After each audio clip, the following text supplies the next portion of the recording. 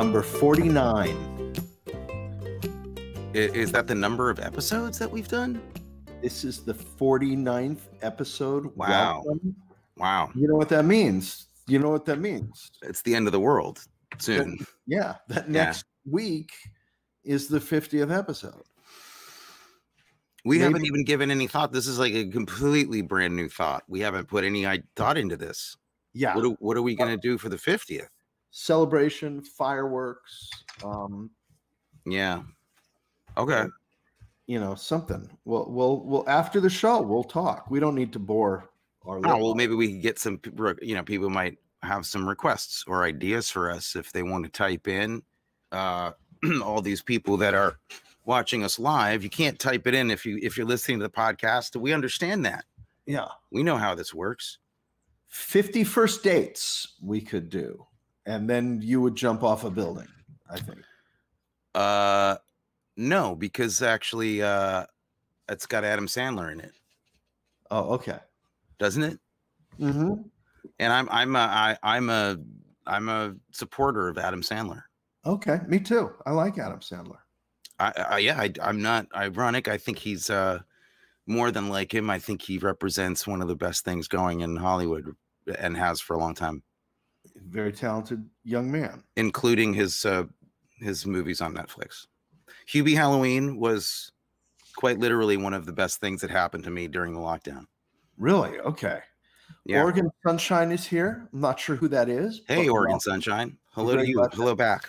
Now, I did hear in some chat before the show started, our friend Stephen Jules Rubin told me that Shannon Zelazny may be watching the show tonight.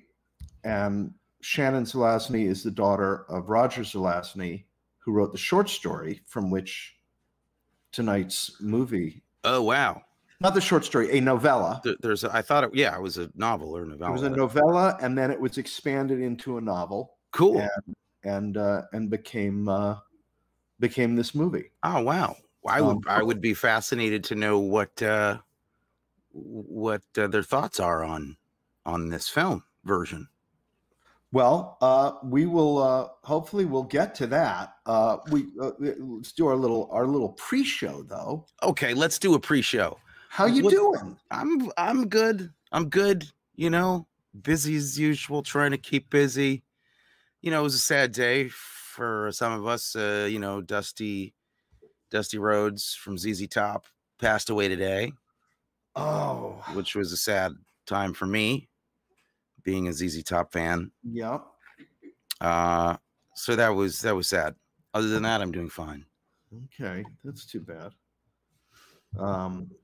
I'm getting ready for a trip to Chicago day after tomorrow. Oh, this is actually happening now. My God. We're going to Chicago to talk to people about our booze. How long are you gone? Just leaving Friday, coming back Monday. Stephen wants to know if you've been traveling through time and space with your glasses.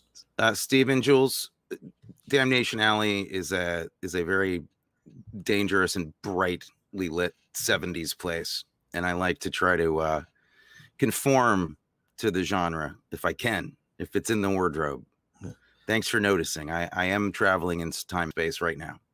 And have you been watching anything this week other than this movie? I have seen some great stuff this week. I saw a movie that I love that it was really hard to find for a long time, called From Beyond. It's a horror movie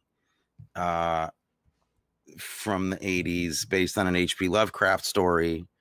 And I think it's like one of the best H.P. Lovecraft movies out there.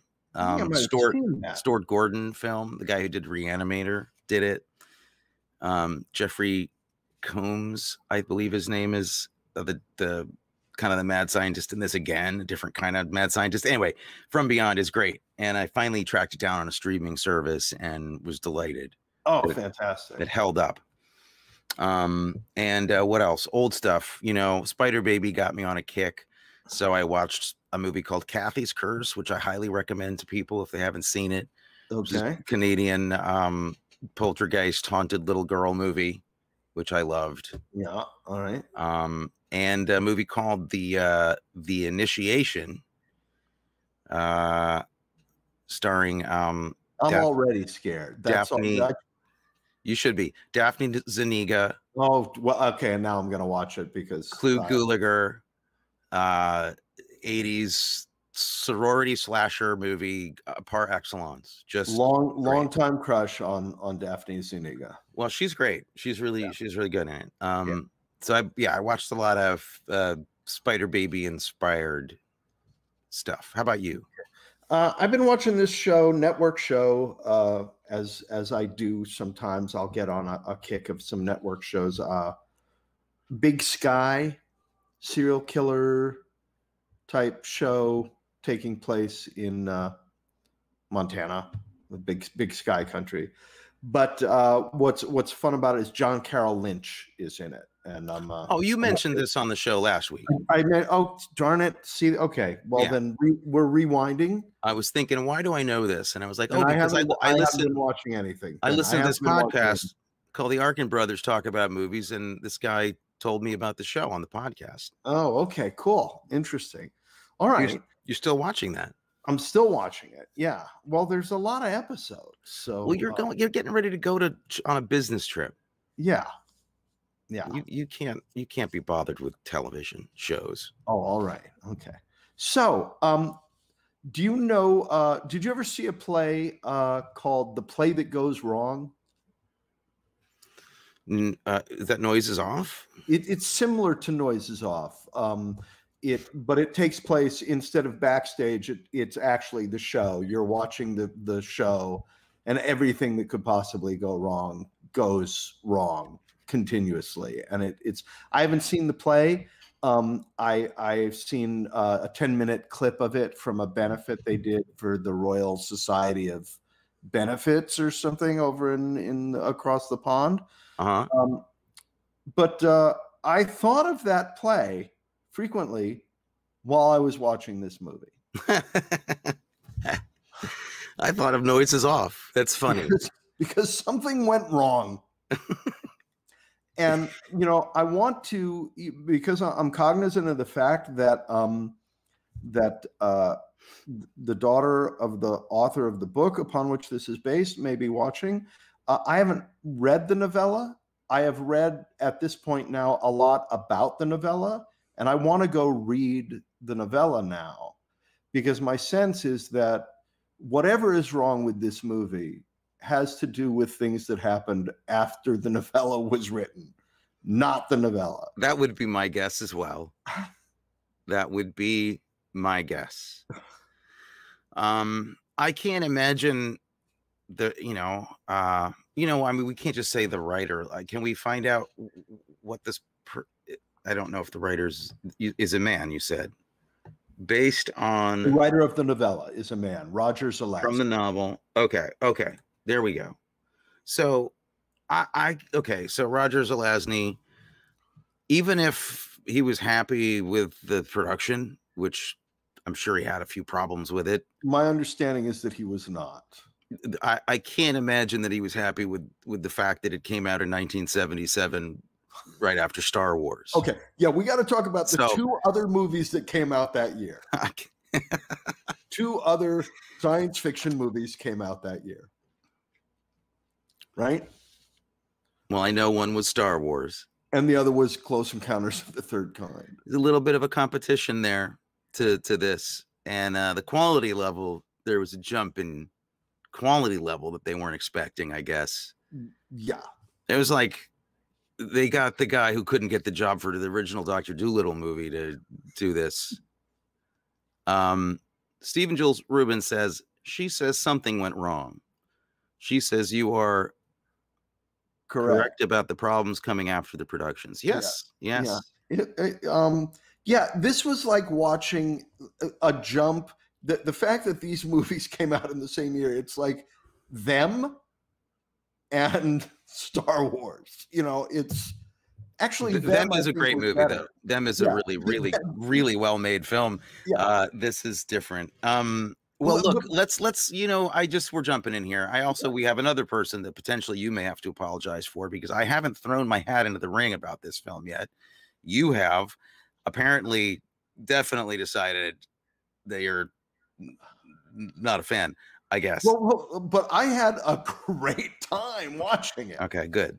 Good. Because that's, I did too. And that's the point. This I should say this was a recommendation from a friend of the show and a friend of mine. Eric Jensen said you guys should do Damnation Alley, and I'd heard of it, but I'd never seen it, and so it came through him, and that was the recommendation. I don't know if it's his favorite movie in the world. I don't think so.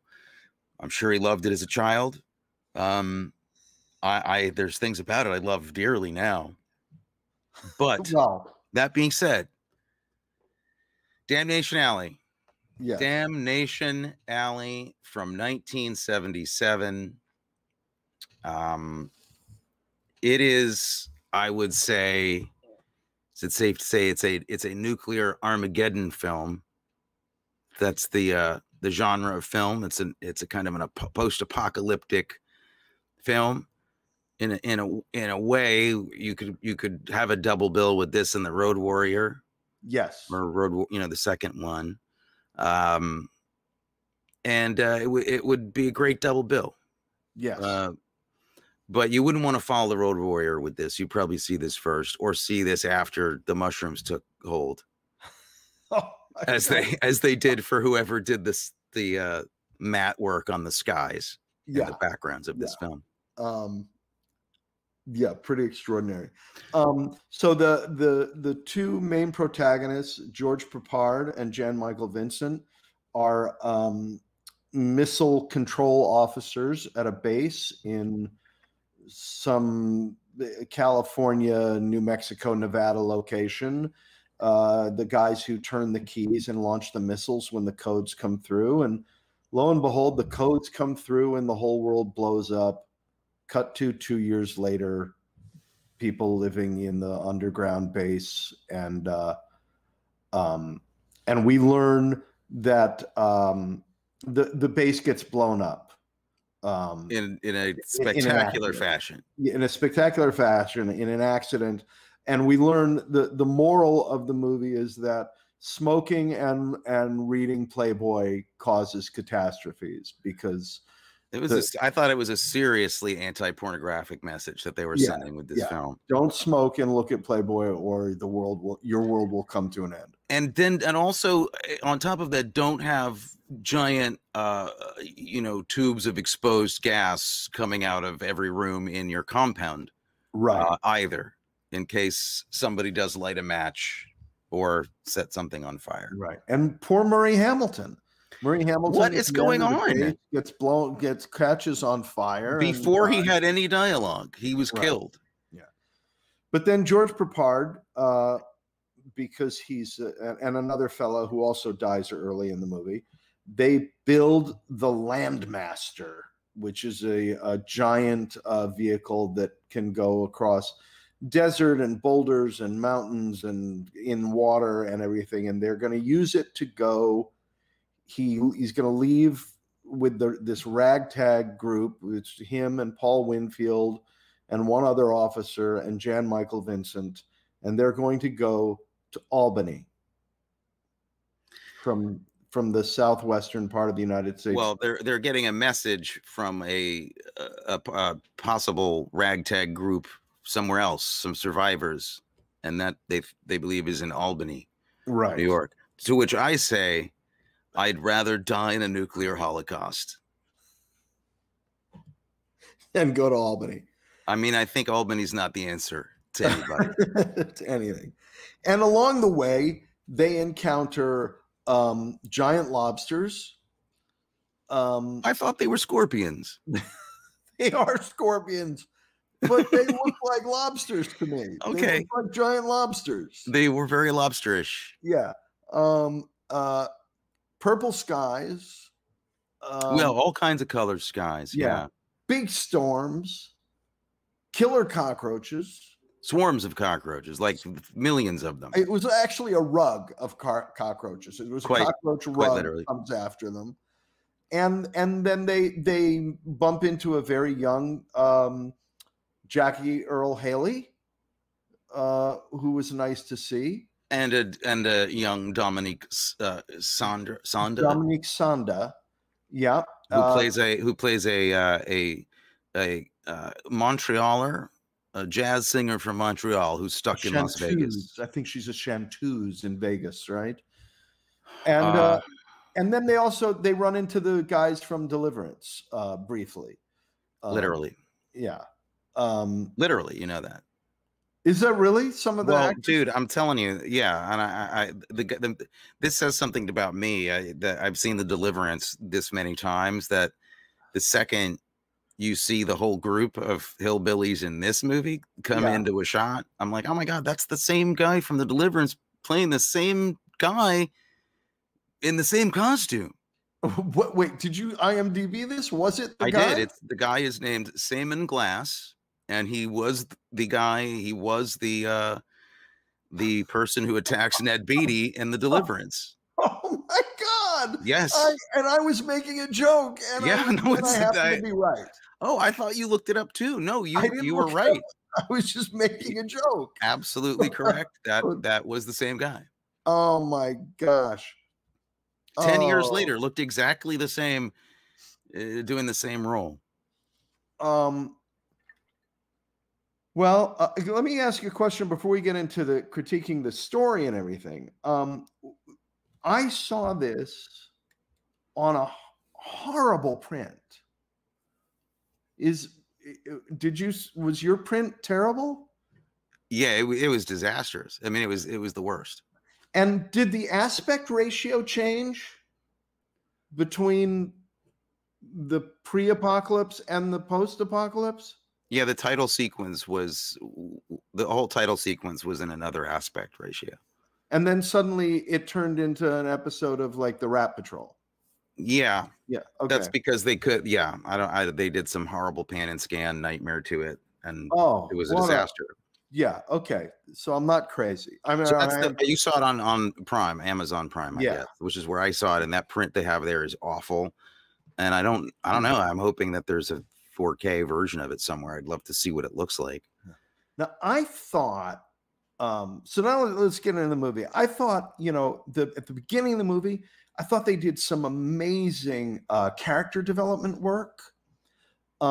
Because at the beginning of the movie, Jan Michael Vincent and George Peppard are showing up for their shift at the missile silo, and they have to switch off with the guys who are in there. So they go in, they have to show their IDs, and then they have to sign out their weapons, because each missile control officer has to have a gun so that you can kill the other guy, apparently, if he's not going to carry out his orders or whatever. So they're signing out their weapons, and they're Jan Michael Vincent is checking his weapon, and he's checking it really close to George Peppard, and George Peppard bumps into him and gives him a look like how irresponsible he was to be checking his weapon that way.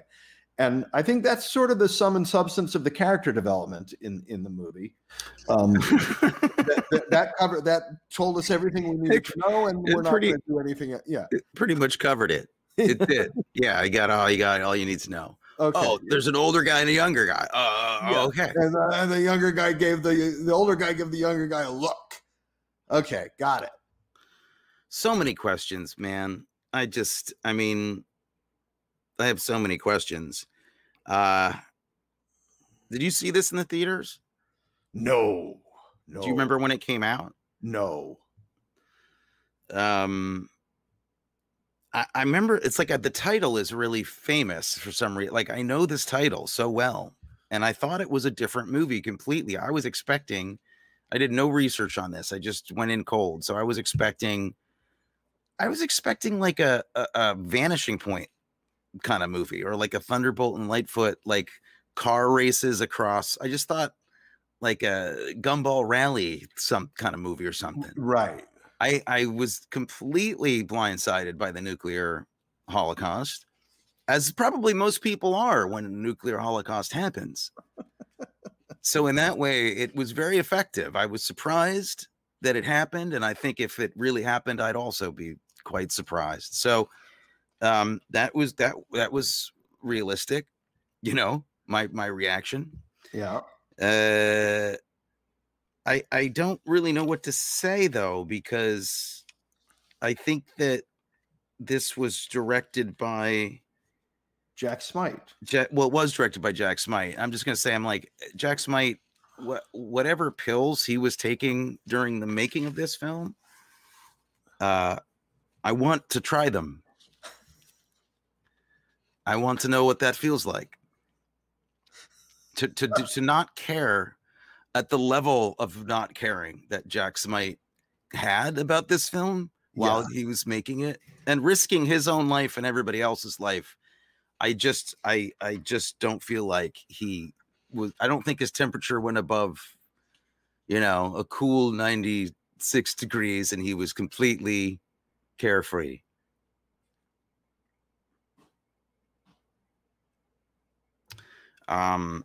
It's a completely schizophrenic nightmare. The movie? Yeah. It's a completely schizophrenic nightmare. What's your favorite line from the movie? Well, one of my favorites is I don't know what we're going to find, but getting there is the only way we'll ever know. And then I also, darn it, I forgot to print it out. I typed out a whole bunch of dialogue, but it's on my other computer. If you want to entertain the audience for a minute, I'll run and get my other computer so I can read the. You know, I'm fearless. I'll sit here in silence. Don't sit there in silence. I'm gonna run and get another computer. Oh wow! So my brothers left me alone here, manning the whole show by myself, which is a disastrous idea. A really, really bad idea. He's here. Okay, fantastic. Wow. That was scary, huh? The professionalism here for both of us is just at a maximum. But here, I wrote out a whole thing of dialogue here that I loved. Couple of things. Okay, my favorite scene, bar none. They're driving along. Dominique Sanda has joined the group. They're driving in the Landmaster. And George Peppard says, better look for some gas in Salt Lake before we try to go over the Rockies. And Jan Michael Vincent says, all right. And Dominique Sanda says, you mean the Rocky Mountains? And George Peppard says, mm-hmm. And she goes, wonderful. It is a carefree bunch on the road to oblivion. It really is. And then following her saying that about the Rocky Mountains, George Peppard says, posted a shower schedule to help conserve water and generally straighten out who goes when, give you some privacy. So I'm happy to say we can all have a shower once a week, whether we need it or not. Yes. So just some great dialogue. I think that was an attempt at humor. No? Humor and maybe setting something up. Like there's going to be some sexual tension between the handsome guy, Jan Michael Vincent, and the beautiful woman, Dominique Sanda. No, nothing ever.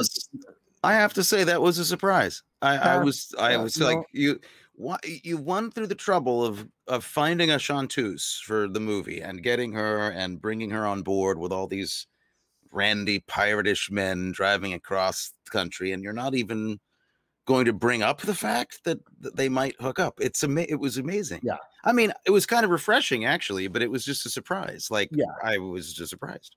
And then the final line that I loved was on the walkie-talkie.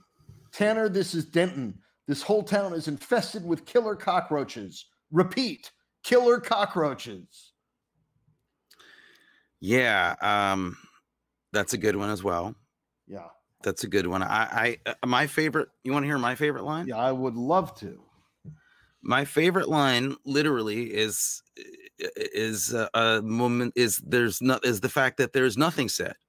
at a moment when there should be. In fact, what was that? One of the main characters, who is arguably the best actor in the movie. I mean, I think probably inarguably Paul Winfield is the best actor anywhere near this film. Yeah. Except for the guy from The Deliverance. Paul Winfield is a great actor. He looks like he's just happy to be, in a movie, but he's a main character. And they rescue him at one point and go through life and limb to rescue him and bring him back on board. And they may be the only 3 people in the whole world at this point. And they go to get gas, and Paul Winfield gets attacked. Spoilers here. So please, people, if you haven't seen it, stop this podcast and watch the film at least up until this moment, and then come back. There's killer cockroaches, and they swarm this town that they're getting gas in, and they eat Paul Winfield's face and kill him. They eat him, like pick his bones clean in moments. And then George Peppard's driving the bus. He realizes this. He picks up the other guy, who's Jan Michael Vincent, and they drive off, and they say nothing about the death of their friend. Yeah. It's not even mentioned. It doesn't come up even as an aside. Jan Michael Vincent doesn't say, hey, what happened to Keegan? Yeah, not a word. They don't even ask. And Paul Winfield, who I have to mention, in an apocalypse movie, they're still dressing the black guy like he's a 42nd Street pimp in the movie. He's got bell-bottom jeans and a hat with a feather in it. What is that about? I don't know, but my cat has definitely got something to say about it. Stop it. Stephen Jules Rubin wants to know, well, when your friend gets eaten, what would you say? I would say, where's Keegan? Where's that guy we just rescued? Is he coming or not? Yeah. And then let's just get into some technical movie making stuff. Please, no. No? No, let's go ahead. Like no, sure. Technical story stuff. Okay. We're going to have, as he's getting eaten and Jan Michael Vincent is motorcycling around exploring the town with Dominique Sanda on the back, we're going to have lots of close-up establishing shots of cockroaches on his boots and jeans as they ride back into the land dozer, whatever, landmaster. Mm-hmm. Plot point, right? Oh, there's some cockroaches on his jeans and they're riding back into the nothing ever happens. No, never. Oh yeah, no. Yeah. Oh yeah, no. You mean connective tissues between scenes and stories? No, you mean like a developing plot line? Like no. The great moment right before that, when Dominique Sanda and Jan Michael Vincent are in the department store, and he wanders away from her, and he suddenly hears a scream, blood-curdling scream from her, and we cut to her, and she's looking at one of the cockroaches on a mannequin, but she's looking at it calmly with a smile on her face. So I don't get what was going on. What was going? I think this movie was edited in an emergency, like in a flash flood somewhere in a basement. And they had a number. They just did it like after the first screening. They sent some lady down into a basement. They're like, cut 30 minutes out of this thing. I don't care how you do it. I don't care where it comes from. And I think that's what happened, because there had to be a line from somebody about a major character's dead. Like there's not even a mention of it. That had to be in a script somewhere. I'm sure it was in the story. The novella. There are things that don't have to do with editing, like when they find Jackie Earle Haley, and he's throwing rocks at Jan Michael Vincent sitting on top of the landmaster, and Jan Michael Vincent can see him, and he's throwing the rocks from 40 yards away, and they all hit Jan Michael Vincent, and he doesn't. see the rock coming and, you know, go like, you know, lean to the side or something. He just sits there so it can hit him.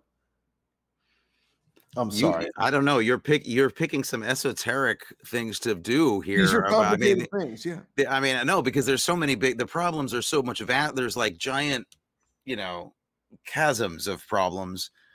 That is one. I think there's another problem in that scenario. Jackie Earle Haley runs from them and runs from them and runs from them, and then they gets into a fight with Jan Michael Vincent, and then cut to he's eating soup and they're all hanging out. Yeah. So I don't know why were you running? Are you afraid of us? None. It's never brought up. Yeah, it's very strange. What else do we have? Oh, the going to Salt Lake and for gas and walking up to the gas pump to pump gas from it. Civilization has ended. Why? There's no electricity. Why do you think the gas pumps are on? This is a surprise. Look, I have to stop you because I'm confused. My questions have more to do with, why is George Peppard dressed like Super Mario Brothers? Is this the beginning of the Super Mario Brothers origin story? Because the giant scorpions, I think, are like Super Mario Brothers. So I think that makes sense. Why is the best scene in it him shaving with an electric razor? Why is that? How does a real mustache? How does a real mustache look more like a wax mustache than one you'd find in a magic store? These are the questions I had. How does a Texas Instruments calculator run a Bassmaster? I don't understand that. There's literally a shot where they're looking at the dashboard of this giant, fancy, all-terrain monster behemoth truck. And there is the same calculator I had in sixth grade. And they built that for the movie. And it is, I'm you know how I went last week to go see the house from from Spider Baby. Yeah. I'm gonna drive out into the desert and see the Landmaster. You can see it. It's there. Where? It's like Joshua Tree somewhere? Yeah, it's somewhere out in out in Barstow. Yeah, it's out in that area. And it's, you look for Feldspar and find the Bassmaster. Yeah. And but that thing was, here's a question.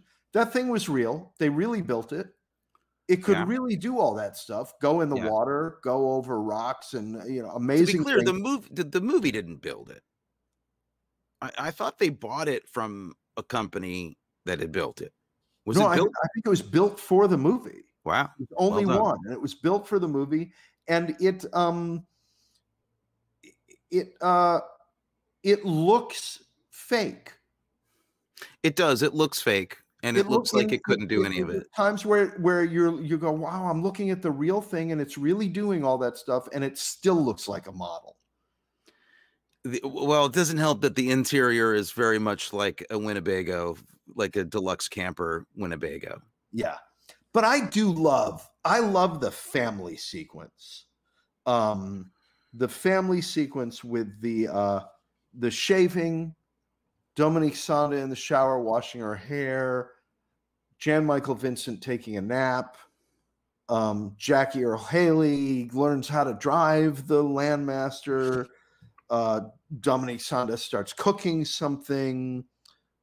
George Peppard is in his bunk reading a science fiction novel or something. A nice, happy family sequence. I was stunned by something. I was stunned by something in this movie. I've never seen a film about a nuclear holocaust, about like a post-apocalyptic scenario where people are, civilizations ended and there's a ragtag groups of survivors wherein there isn't any grief or real sadness or sense of loss of humanity or really anything at all from any of the characters. They basically are just kind of like on autopilot to just get to Albany, and that fact that they're just still alive seems to be the only thing that matters. Yeah. It's sort of as if this happened now, because I think if this happened now, we would feel that way. We'd feel like, oh, this is just, it's Tuesday. I guess there's something about it that I find deeply confusing, because I feel like there's a read on this movie that I have no idea whether it was intentional or not, and I really would be interested to know about the kind of politics maybe of the novella. Now, of course, nobody's pro-nuclear holocaust. That's not obviously what would be on the menu, but there's something so incredibly pro-American and pro-American cowboyism, to the point where I don't know if it's actually a satire on it that just isn't well done, or Right. if they really believed in these characters as being heroic figures. Because, I mean, let's break it down. The heroes of this movie are literally the people that pushed the buttons that destroyed their half of the planet. And Okay?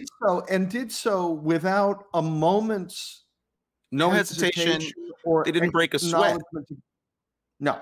Didn't break a sweat. It's just the job. It's what they do. And then, okay. In contrast to a movie that had come out 10 years earlier that has sort of the same moment in it, Failsafe, where it happens in Dr. Strangelove. And Dr. Strangelove, where they're like, Jesus Christ, we're doing this? No, we they have don't to do this? Is it happening? No, these guys are like, oh, it's another day at work. We're blowing up the world. They're incredibly cold-blooded. And I mean, that's also reflected in them not having any response to Paul Winfield's death at all. Jan Michael Vincent is either like this. I don't know if they intended him to be a Mark Hamill-esque 70s, just, you know, young studly kid who was, oh, that crazy kid, or if they were trying to make this iconic, make fun of this iconic American concept, because his lines in it are all about looking at a dead, empty car lot and telling the child yeah, cars, man, that's your legacy. He says all this Top Gun shit in it, you know, all about the wonder of Las Vegas, man. It's well, you could just see it at night. Wow, he's banal. He is bought completely the American advertisement. This guy, he does wheelies on motorcycles, and he's happy as long as he can just kind of drive shit fast.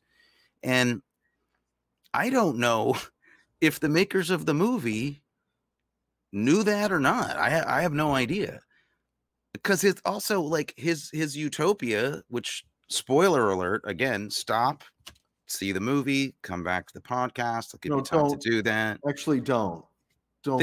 They get to Albany, and the fulfillment of his dream is arriving in the whitest town with white picket fences and a bunch of people running to greet him for doing nothing more than just showing up after having blown up the earth. I just simply can't figure out what the intentions are here. You know what I mean? Oh, absolutely. I don't think there were. I think there might. That's why I want to read the novella. Me too. And I don't want to. And I want to try and actually find the novella, because apparently the novella is really good. And from what I understand, Zelazny was very proud of the novella, but then his agent had him expand the novella into a novel, because it would make it more sellable as a movie, to make it novel length. But the reviews and stuff that I've read of the novel are that it was better as a novella. It didn't expand out in. So I want to get hold of the novella and find out what was it that Zelazny was doing, because from what I've read about Zelazny, he was a much lauded author of science fiction, some poetry as well. Did this whole series called the Amber series, which is worshipped by a lot of people. Neil Gaiman says that Zelazny was what was his primary influence. Wow. Or one of his primary influences. So clearly this guy, naturally speaking, tells us that Roger Zelazny was once asked, "What do you think about them ruining the book?" He replied something to the effect, "They didn't ruin the book. They made a crappy movie. The book is still good." I love that. That is awesome. I love that. That made it worth watching that movie and doing this episode of the show to get that piece of information and that perspective, because I'm going to use that line. It's a great attitude. That's an attitude that I wish I'd heard more authors have about being in movies. For instance, Stephen King comes to mind when he talks so graciously about the Shining film, which certainly didn't hurt his career either. Right. Yeah, that's really, really cool. Thank you for shouting out to us on that one. Yeah, we appreciate that. And I'm gonna go on eBay or wherever I have to go to get hold of a copy of Galaxy so that I can read that novella, because I am intrigued by this question. What was there has to have been something there for them to have wanted to make the movie.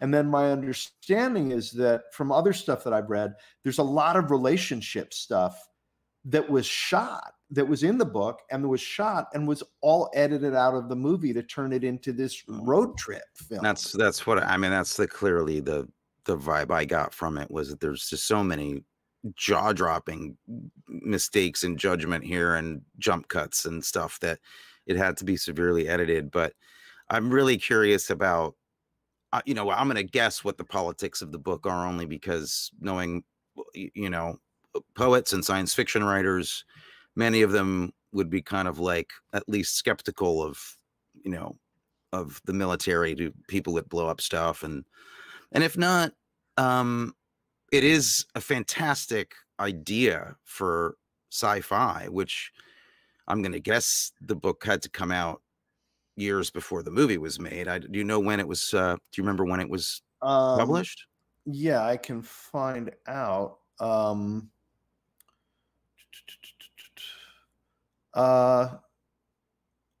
Sorry, I've got it here. You keep talking. I can keep talking. Okay. Well, I mean, I'm just curious if it's from the 50s or the 60s. I guess that would be an interesting thing to find out. But it's a really cool idea. Like, it's a classic. It's like Buck Rogers, but on planet Earth, kind of. Yeah. From that perspective. And I mean, so I could see this either being a really, really just fun space opera romp that takes place here, or it could be a really like a real politically minded parable. I could see either. And either would be fine. I think for me, I'd enjoy both. But this movie hasn't decided what the hell it is. And the novella was 67. Okay, well, then counterculture's already going on. Mm-hmm. When he's writing this movie, this is going to be probably critical, I would think, of the forces that do this, and the country. The politics of the countries that would do this. So, I mean, I just, the rah nature of this, like, this is just like, it's like Top Gun attitude about nuclear war in this film. It's the most cavalier, like, callous attitude about the destruction of everything I've ever seen in a movie. I mean, even Planet of the Apes at least has, like, Chuck Heston being, kind of emotionally distraught about all of this, although he doesn't know where he is for a while. No. That all this being said, yes, complaints. I want to thank Eric Jensen for bringing this movie into my life. This has been a great awakening for me. I didn't know this movie existed, and the fact that there's a movie with Jan Michael Vincent jumping dirt bikes over giant scorpions that I didn't know was here, it blows my mind. Still think they were lobster. I wanted those guys with some drawn butter. I would have just been going to town. It's very hard to draw butter. Oh, gosh. The other thing, I have a question for you. Dominique Sanda is explaining why she survived the blast. And it's because the casino owner who had brought her to Vegas and in whose casino she's working wanted a favor from her, in quotes. And so he took her down to the bomb shelter to seduce her. And that's when the blast happened. So that's why she survived. So my question is, why, if you own a casino in Vegas and you're trying to seduce the Chanteuse who you've brought from Montreal, don't you have any number of suites of rooms in your Vegas casino hotel that you can take her to?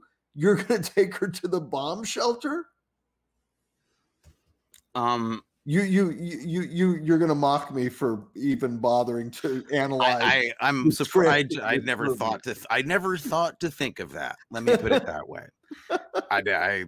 Again, I had so many questions running through my head. Here's where I think here's an interesting scene though. That preceding that, there's a scene that I thought was actually, I mean, I know what you're technically the best scene in the movie. It's the smartest scene. It's an interesting scene, and it's the scene in the casino. Yeah. And they all get to Vegas, which has been bombed out, and they drive up to the Circus Hotel. Right. And there's just the three of them. It's Jan Michael Vincent, George Peppard, and Paul Winfield, who hasn't died yet. So they get there and they walk into the casino, which is like the corner set from a Batman episode that they just cleared out and put some slot machines in. and sprayed dust on it. They sprayed dust on it. Yeah. But then they start kind of like goofing off and playing the slots, and you can hear slowly in the soundtrack, you can hear the sounds of a real casino, of like a with a lot of people in it, kind of coming up in the soundtrack. And they get lost in this moment of kind of like reliving something fun from the past, and they're all excited, and some of them are winning stuff and some of them aren't. But then that's when the girl appears, I guess, right, and breaks them out of their reverie. But that's the only reference in the movie to the civilization that's gone and missing anything. But what it is that they miss is the most shallow bullshit part of America and the world. Yeah. So like I would not be surprised at all if that scene is something in the book that is really descriptive of something about the American character that he's being critical of, like, of all the things you could get excited about, after not grieving any of this, but then get thrilled by gambling, which couldn't be any more useless an activity after money's worthless. I mean, there's nothing about that activity that's positive. It's not a positive, thing, although it's very realistic. But what does that say about these guys? And then it's gone. Like the moment happens in the movie, and then that evaporated, and then we're right back to I couldn't tell you what they're trying to tell me about this world or these people or any. I just couldn't tell you. Right. Are we rooting for them? Is this an ironic thing? I just didn't know. I also have another question. Again, you can mock me for paying attention to these kinds of things, but Jan Michael Vincent rides the motorcycle into the department store with Dominique Sanda to look around, and the killer cockroaches attack. And instead of riding to get away from the killer cockroaches, instead of riding out of the department store, he drives the motorcycle up the stairs. Yeah. To get away from them. Yeah. Why not leave the department store? Well, because there's cockroaches. They're all over the place. Another thing, again, mock me. When they're leaving the base, there's an interesting moment where George Peppard lowers the American flag, right, and folds it, because that's what you do when you're abandoning a base. And then you cut the halyard so that if enemy forces come, they can't use the halyard to raise the flag back up. right? But all he does is cut the halyard, and then he walks away. If you cut the halyard, they can use, but don't pull it down. You can still use it to raise a flag. You just repair it, right? So that's the kind of thing that pissed me off, that on every level they didn't stop and think about anything. They didn't. But couldn't that also though be an interesting thing if it were on purpose? He goes through the routine, but what's the point of cutting the halyard if there is nobody else that's going to raise a flag? Exactly. Right. But again, you don't know if Jack Smight understood that, or he was getting a cocktail and like worried about, how everybody's hair looked. I have no idea. It's amazing. But yet again, how could we be it seems ungenerous to be critical of any movie that gives you Jan Michael Vincent popping wheelies over giant scorpions. I mean, where has this been all my life? Where has it been? Why is we've made The Road, we've made all kinds of Wolverine apocalypse movies and Devastation. No one's mentioned this one before. It's crazy. Can we give George Peppard an award for the worst Southern accent in the history of cinema? Yes, because it was sometimes an accent from Maine. He couldn't decide whether he was a horse trainer or a lobster fisherman at any point during this, except that he was always Super Mario Brothers. Like that was on. Oh God. Oh my gosh. Who do we have to, anybody else we have to give a shout out to? I want to give a shout out to the movie that starts with Jan Michael Vincent driving up with a mannequin, which he's probably going to use as a sex toy in the movie that's just never referenced again. Okay. We give a shout out also to Dana House and Denise Michelle, who are the playmates that appear in the magazine in the movie that caused the whole thing to blow up. You were sick individual. No, it was in the trivia on IMDb. I didn't go looking that up. Oh, okay. It actually is in the IMDb. Well, you need to say that because people don't know, they just think you zeroed in on that. I went through my collection. No, Miss January 1976 and Miss April 1976 are Dana House and Denise Michelle have their moment of fame in this movie and cause the destruction of the missile base. Jan Michael Vincent, do you want to hazard a guess what he was paid for this movie?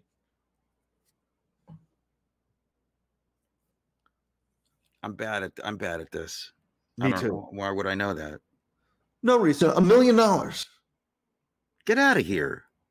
This was him breaking from 6 to 7 figures on this movie. What had he done before this to break through that? What was it? What had he done? Why do I not know this? This is wrong. How could he have made $1 million in 1977 for this movie? What? For this movie. It is unbelievably shocking. Before this, he did White Line Fever. That was probably made some money. Stephen Jules Rubin says, was it Vonnegut who said you can't have a naked mannequin in the first act who doesn't disappear by the third? I think it was. I do too. Yes, Stephen, that's right. I don't understand. Okay, so I think he got $1 million because he had the goods on somebody and threatened somebody's life. It's, unless you give me $1 million, I won't do it. I don't know. That's crazy. My buddy Ronell says, welcome to the world. Hey guys, he's back. Hello there. Did you see Damnation Alley? No? Yeah. Did you watch Damnation Alley, Ronell? If you didn't, run out, buy it. My favorite thing about the movie, though, is that at the end of the film, they get to Albany, which looks a lot like Denver now after the apocalypse. Right. It's not how I remember Albany looking. with giant mountains and pine forests and lakes. I don't remember that. Yeah, no. But they're listening for the radio frequency, and they turn on this thing, and suddenly they hear music for the first time, and it's smooth California jazz. And I'm like, smooth Cali jazz survives the apocalypse. It lives on. Yeah. And if that happened, you would kill yourself. No, I'm a fan. Oh, you are? I love smooth jazz. It's fine by me, and I'm glad it survived. I love how at the end of the movie, there is one big storm, and suddenly everything is fine again, and the world is beautiful. Well, it's just as easily as you believe, like, 2 years after a giant nuclear apocalypse, they're out running around in a tank, meeting up with hillbillies. I mean, it's incredible. The science is amazing. The optical effects are fantastic. The skies are crazy.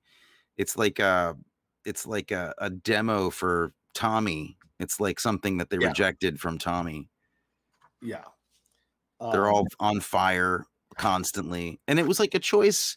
That was a choice that made their life so much more difficult. Like, I was looking at that idea, like, okay, if you haven't seen the movie, it's all outdoors in the desert, almost all of it. And so there's these vistas, and there's this sky that's visible through all of it. And the sky in every case is like this crazy old special effects, like rotoscoped sky with, some of the effects are cool, I guess. But if you can't marry it to Jan Michael Vincent riding on the motorcycle, it doesn't look very good. So it's jagged in every shot, like forever. Yeah. And you look at it and you're like, pointless. There's a completely pointless act. Like, it did nothing but distract from the movie. What's wrong? I mean, just put a filter over it. Like, why don't you just put like a green filter or something over the lens and then just shoot wherever you want? And they don't talk about it. No. Talk about it a little bit. Jackie Earle Haley wonders about, when things are going to be, well, the earth was knocked off its axis, son.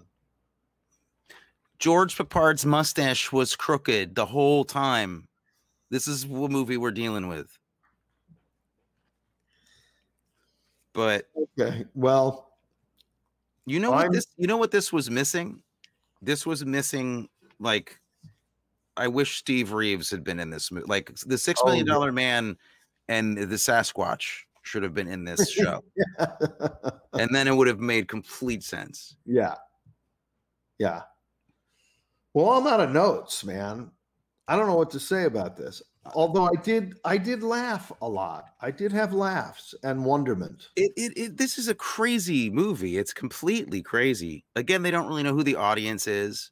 Like, the only person that's going to really be jacked about this movie is probably a 13-year-old kid, like a 13-year-old boy, because he's going to love the Desert Master truck that they built. That's cool. And it is cool. Like, it does cool stuff. That is a cool truck. They're going to want to see the scorpions and the cockroaches. And the movie's kind of famous for the cockroaches because there's a ton of them in there. But there's no talk on their trip. There's no talk. Like, what's their objective? To get to Albany. But it's not like, I miss people. I want civilization. It's just, let's go to Albany. There's people. Yeah. There. Well, I think that's what probably, that's either a conscious thing that they didn't make good on or a missed opportunity, because I think that'd be a fascinating movie to have these heroes who are just dead inside and this comment on all of it through their behavior. But I don't think they were paying attention to that here. So I don't even know what to say. I mean, this movie is really screwed in the head. I mean, it's like, it's weird. It's just strange. We could have saved everybody a lot of time if we had just condensed this whole show down to, I don't know what to say. Well, we did, though. We knew what to say. I think we hit on something very interesting. That who knows what is the attitude of the filmmakers here? Right. What's the point of view? I have no idea. Yeah. I don't, again, like, I don't I'm not one of these people that feels like my point of view has to be reflected in the movies that I see or even enjoy. It doesn't. I love a lot of movies made with a point of view that's different than mine, and sometimes I think, you know, I'm glad the world isn't like that, but I like this movie. I just would like to know. Is this like is this full on John Wayne, like, you know, support the final surviving troops, who did the horrible deeds that nobody else would do, and they're tough guys, and give them a break, and they're good boys, you know? Maybe that was the idea. Or are they soulless, vacuous, genocidal maniacs who are just completely selfish in everything that they do? Either interpretation is completely valid. But see, now that would be an interesting movie, that they get to Albany, and then the people in Albany want to know who they are and where they're from. And the guys that they are, that they have to let them know, we're the guys who turned the key. Or they have to keep it secret. Or that would be fascinating. I'd love to know if that's in the book. Boy, I mean, again, like the story is certainly not the issue here. But well, I'm going to find a way to get hold of a copy of that issue of Galaxy, and I'll share it with you. The only thing I do feel a little bit bad, because although we didn't have a lot to say, I do have to say it's a little hard to try to be analytical about a movie like this. Its enjoyment level, though, if you're looking for like a disaster movie, like just a crazy, what the fuck is this disaster movie? If you like 70s movies, track this down. It is completely entertaining. It is ludicrous beyond belief. It's pretty crazy, and some of it's like just ineptly bad, like filmmaking, and funny because it's inept. And then there's occasionally like, wow, you spent all this money and you got this giant truck to work, and that looks okay. Like, it's so schizophrenic, man. It's so schizophrenic. I will say, I think George Peppard and Jan Michael Vincent make a fantastic team. They worked off each other really well. It looks like they got along. No, it looks like they had a good working relationship, I think. You don't agree? Yeah, they seem like they got along fine, but there was no, it was like two pieces of Wonder. You could say those two pieces of Wonder Bread got along great. Yeah. There was no chemistry. It was nothing. There's nothing. Nothing. Not a thing. Nothing going on. I mean, there's a giant. Jan Michael Vincent, you know, had just a tough life, had a hard life after this. Only 7 years of Airwolf. Well, but terrible struggles with drugs and alcohol, intravenous drugs, alcohol, leg amputation, you know, just sort of slid into just a very sad life, and then passed away. Just not. Oh, I'm sorry to hear that. I didn't know. I had to bring you down at the end of the episode. It's horrible. Now I've just trashed his performance in his movie, and I found out that he's a tragic figure, and I'm a horrible person. Well, and then there's George Peppard, you know, who Mom worked with George Peppard. Yeah, what was that? Was that in the show PJ? Right, a detective movie called PJ. Mom, if you're watching and you're near a computer, let us know if he was fun to work with. My recollection is that he was nice. I didn't meet him, but my recollection of her talking about that experience was that it was nice. Well, he looks like a nice guy. He's got terrible taste in mustaches, but he's a great guy. Terrible taste in mustaches, and also, you know, Galaxy, the short story, Dad's short story, People Soup, was first published in Galaxy. That is right. Which is kind of cool. You were the star of the film People Soup. Let's not forget to add. Well, that was a film co-star with that other guy. That's still a star of the movie. Yes, that's true. Co-star with the third biggest of the brothers. The big brother who was on our show. Was on our show once upon a time. Yeah, but What are you gonna say? This is a movie with giant scorpions, and it's a movie with a giant floods at the end of the movie. Mom pipes in. Yay! Thank you, Mom. Thanks, Mom. Says that he was very nice. George Peppard was nice to work with. I'm very glad. He seems like a nice. He seems like a wonderfully charming man. Yeah. Stephen Jules Rubin. You can say thank you, but she's not your mom. Although I love you like a brother.